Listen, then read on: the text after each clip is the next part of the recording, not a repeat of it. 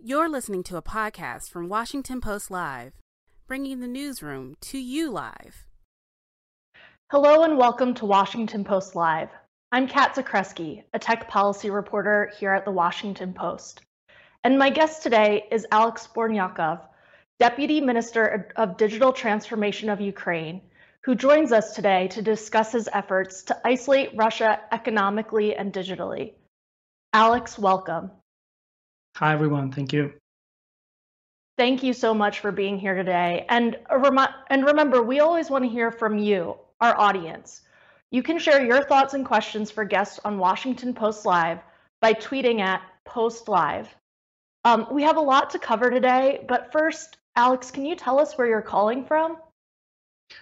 Well, I'm in Ukraine, in the western part, but unfortunately, I can't disclose my exact location for the safety reasons.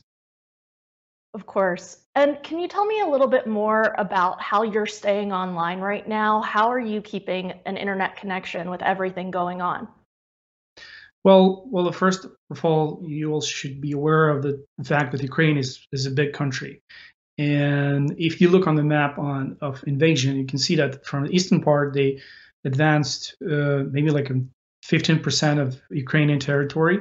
There were a lot of troops near the Kiev, so it was really difficult. It was a really difficult time. But now they fled, and Kiev is breathing. So the self-reception in Ukraine is generally okay.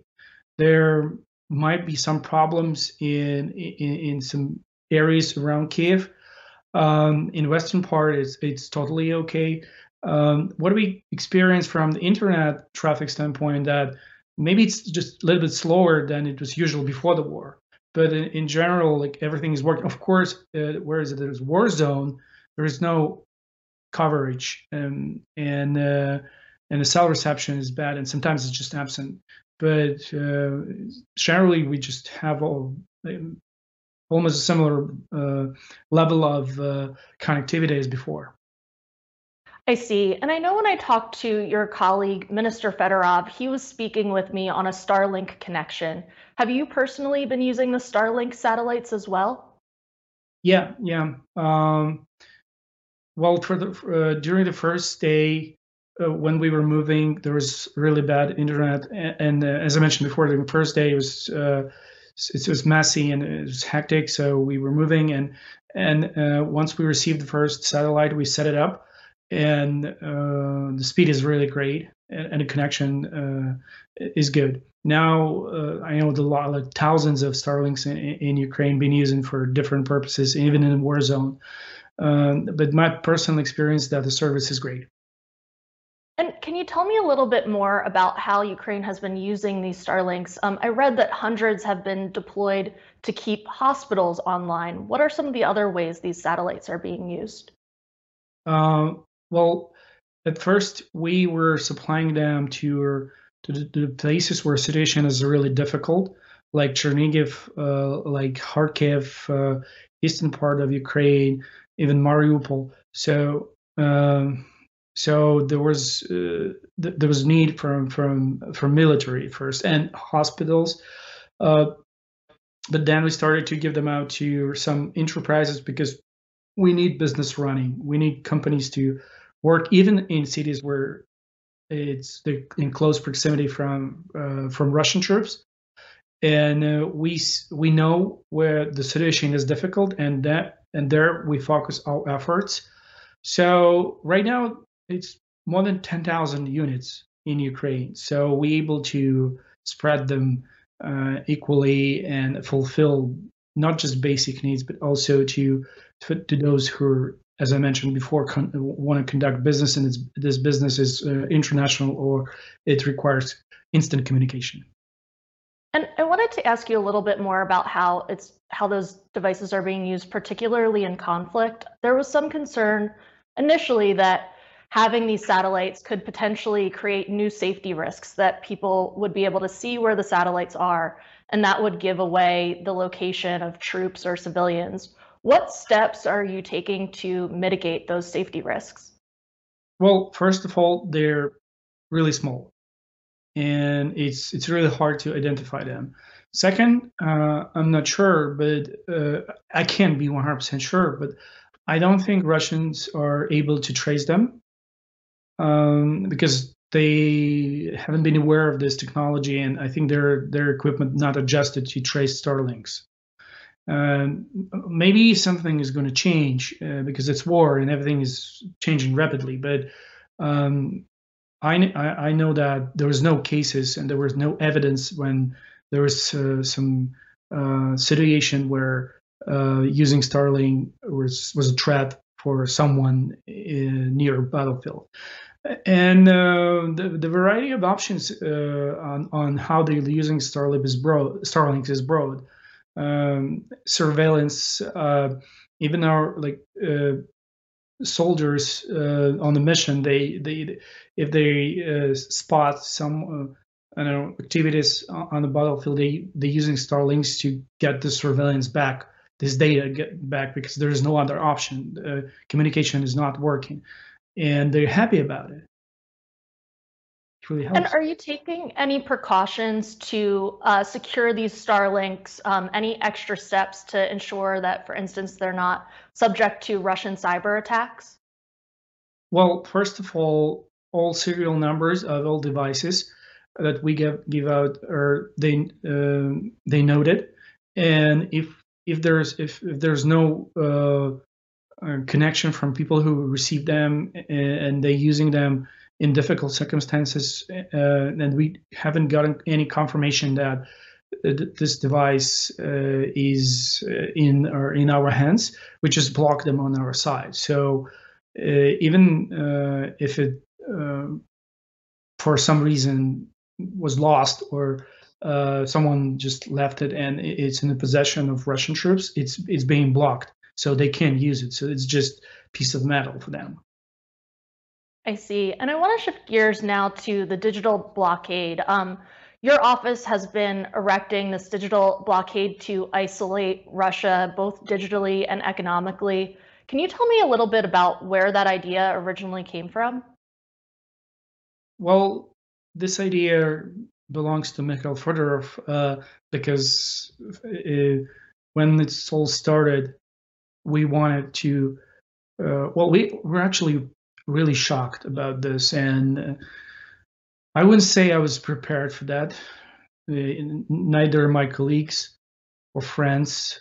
We were expecting some movement, and maybe there might be. We thought that it might be some actions on the eastern part, but we didn't expect this would be so massive. And when we realized that they're not going just to fight for or just help this rebels on east, but they want to completely destroy our country. This is where this idea came up, because we realized that we fight for not just for life of our soldiers, but we fight for our nation, for our existence of the nation of Ukraine. So we realized that this war machine is huge, and one of the things that we could do, because we're from Ministry of Digital Transformation, we obviously not Ministry of Defense, so we can do our best to stop, from economic standpoint, any advances, any money flow to Russia. And this is how this all started. Can you walk me through the early hours of this? I mean, it was within 48 hours of the initial invasion that we saw your office come out with public letters to Apple CEO Tim Cook and other major American tech companies.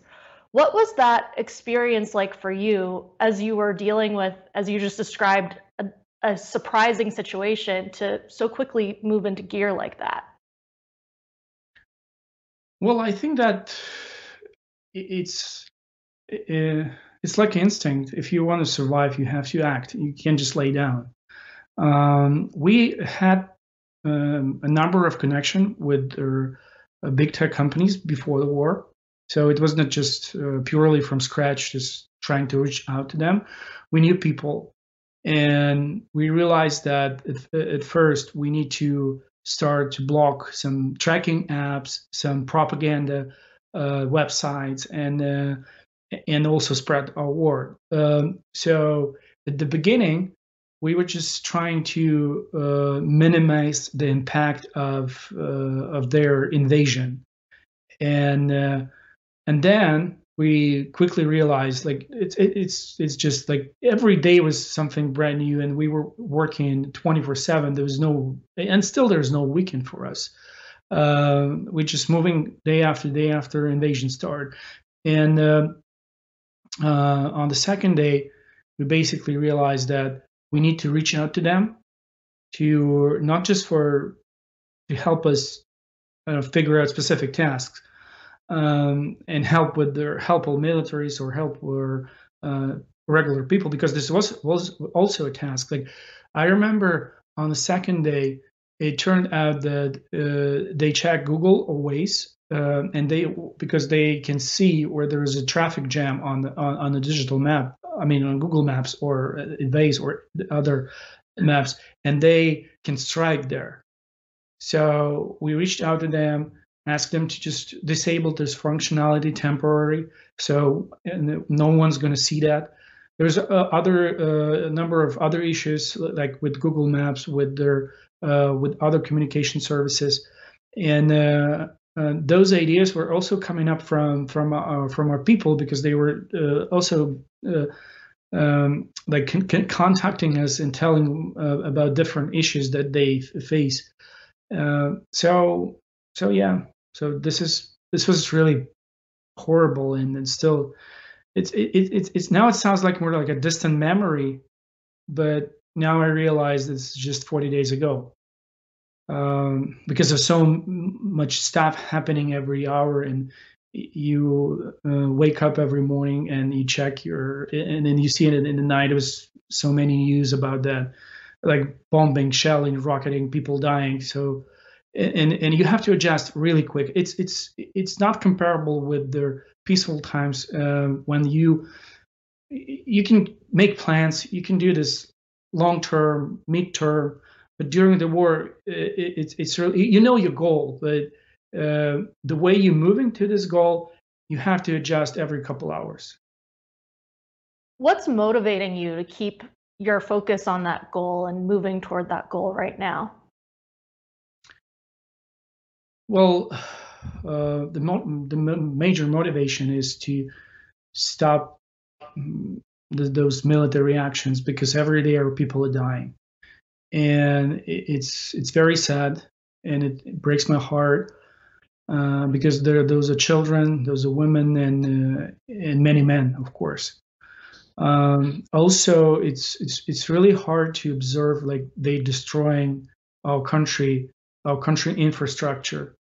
And during the last couple of years, Ukraine advanced a lot from infrastructure standpoint. There's thousands of kilometers road built, new hospitals, new stadiums, and now it's being destroyed through entire country. So every time I see like a building, a residential or commercial building, like roads that they completely destroyed with their tanks, and enterprises and businesses that people were building for their entire life, and then in a moment it's just gone. It's a motivation to do whatever we can do to stop this right away. And your office has been remarkably successful so far in exerting pressure on companies, in recruiting an IT army, taking many different steps to address this conflict. And I wanted to ask you, we've seen hundreds of companies now pull out from Russia because of a combination of the public pressure and, of course, sanctions. Are there any major companies that continue to be holdouts that you're still pressuring? Yeah, well, to be fair, almost all of them just said, yeah, we're moving out. But unfortunately, some of them just made announcement but didn't really act. So, for example, IBM, Intel, SAP, and like companies like Microsoft, they still in a process. So they announced and what we see is they're not really moving anywhere. Maybe it's just the first step. Maybe it's this company's too big, but this is the fact. Some of them just maybe they pretend, maybe they're real. Maybe this is for real, but what we see is that some of them not reacting really quickly. Are you talking to those companies and trying to get them to move faster? Yeah. Especially what would happen in Bucha. I'm not sure if you're familiar with this horrible massacre. But again, to be fair, it's not just one place. It's just one that is closer to Kiev. But there are other places where there's similar with the similar events. And when coming back to the point, when it happened to Bucha, we reached out again, saying like, listen, this is already out of hand, and it's just unspeakable. And you can see now that if you continue this business with them, this is what they do with your money, with having your technologies. They supply their army with their equipment, with their again with this taxpayers' money, and this is what they do. And I think that works, because now people see for real what those animals are doing. And those events in Bucha have been heavily covered in American media. But I want to ask you, what is your office doing now in the second month of the war to use social media to keep the attention on what's happening in Ukraine? Well, of course, all of our social media is like my personal Twitter, Mikhail Fedorov personal Twitter, all the social networks are of the ministry. We use them to spread this word. Also, there are a number of activities on the media front that we running, especially to Russian citizens, because we still believe that they have to know the opposite point of view, because all they know is that we kill ourselves. Like, I mean, it's literally what they're telling their people, that we shot our civilian people, our citizens, our neighbors. And this is again, this is another issue of propaganda. But what we're trying to do, we make a lot of efforts on the media front to tell in Russian, with videos, with proofs, that this is what really happened. And I know we reached millions of people in Russia with that. And that's really interesting that you're focusing on reaching people in Russia.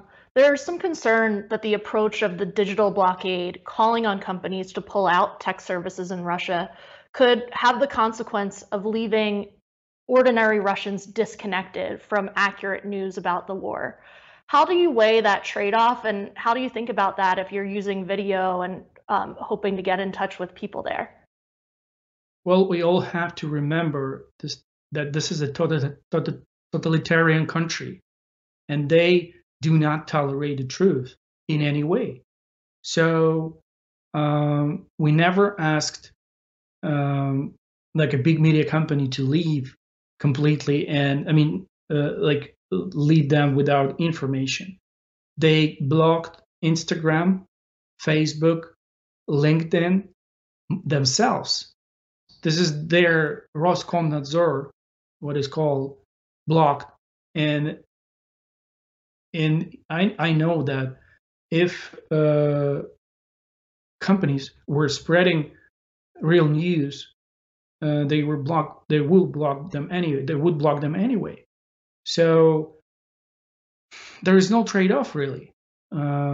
We think that once any media in Russia start telling the truth, they just get rid of it.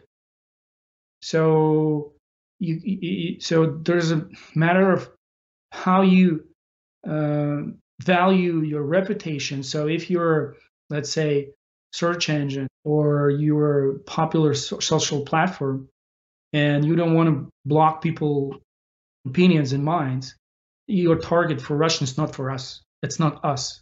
They target those medias. And how important is YouTube now that so many other American social networks have been blocked in Russia? Is that one of the key channels that you're using to get out your message there? Yeah, it's one of the key channels. Another channel, of course, is our messengers, different messengers. I don't want to name them because I'm sure they follow what we're talking about, but we can really reach out to people through those messengers and YouTube. And the reason they didn't block YouTube yet is because they're using it for their own propaganda, and also there are many people that are using for YouTube for earning money. So I think they're considering turning off YouTube. I heard rumors that's going to happen in a couple of days from now. But I think they're waging an effect of because they understand that if they close YouTube, sorry. Yeah. Oh, so sorry. I'm having some technical difficulties on my end.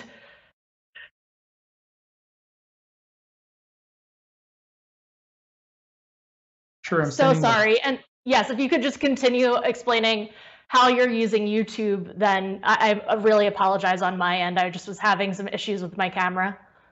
Sure, no worries.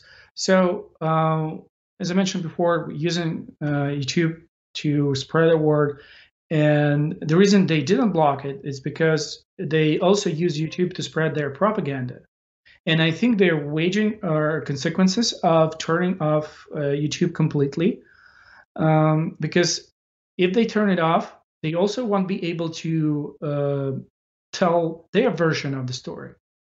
So I think they will come up with some decision. And I heard rumors that in a couple of days from now, they're going to close it anyway. And I know this is their decision. And I want to turn now to the role of cyber attacks during this war. Can you tell me what destruction Russian cyber attacks have caused in Ukraine so far and how you're defending from them? Well, hopefully, and apparently not many as they expected. I know that we experienced more than 3,000 attacks so far. So can you imagine this this volume? So they instantly attacking us. I know over a couple minor examples. I'm not maybe some of them probably might be classified, but or just quickly fixed. But I don't know about any major incident that they broke our digital infrastructure. I think that's I think that the reason is because we were so prepared for that. And I'm telling this not for the first time, but the war has started 8 years ago, and they were attacking us instantly throughout all these years. And we figured out how to defend ourselves. But the scale and the pressure, of course, after February 24th, it's much, much more. But anyway, we are safe, and we're restoring our digital services and launching more and more, even in the times of war. And I wanted to ask you too, you have raised millions of dollars for Ukraine through cryptocurrencies. What is the advantage of raising through cryptocurrencies versus traditional currencies, and how have you used those funds? Sure. Well, the advantage is that it's much quicker, and it's really like international. So, and it's easier to people to donate. because like if you're in Ukraine, there are by the way, there are a number of funds that exist along with our funds in fiat currencies in regular form. But if you're somewhere far away from Ukraine and you take their account number, SWIFT message to start transfer, then it takes days. But if you have a crypto, you can just go to your mobile app, send crypto, and in 5 minutes it's on account. Also, I think it's a matter of transparency because people see, because of the blockchain technology, they're able to see where these funds go and how much people are donating in total and how this is being spent. Not exactly, I mean, where money goes specifically for which purchase, but they can see generally that money are going or spending, and they're able to track this at least partially. So the reason we opened this fund because we were under heavy limitation during the first day of war, especially from National Bank of Ukraine. So it was really hard to get money out of Ukraine, especially foreign currencies, euro and a dollar.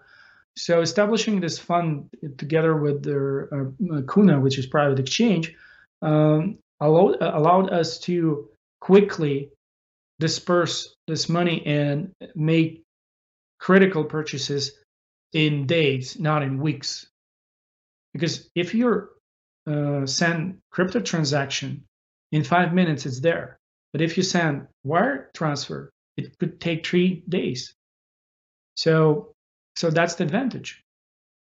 Well, unfortunately, that's all the time that we have for today, and we'll have to leave it there. Alex Bortnikov, thank you for joining us here on Washington Post Live.